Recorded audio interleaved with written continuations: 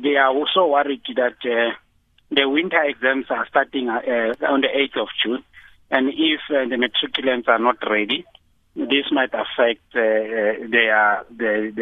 exams, but also this might also affect the prospects of them registering with tertiary institutions, because most of the tertiary institutions, of course, require these results, the results of these exams. So these are some of the proposals that they were submitted.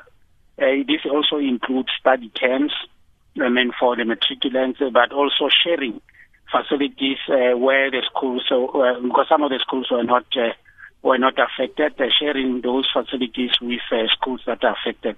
So there are many options that they shared with us, and as government working together with them, will establish a team. And let us from tomorrow, the provincial joint operation center will be running, accommodating all stakeholders to make sure that some of these issues are processed.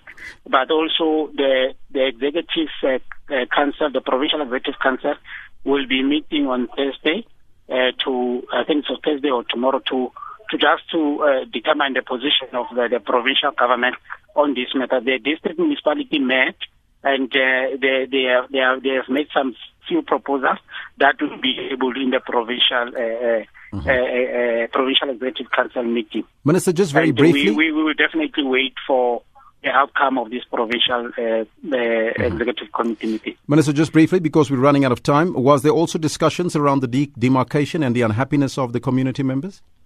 Yes, that's why I said we have agreed on a process where all stakeholders will be participating for us to look into those concerns.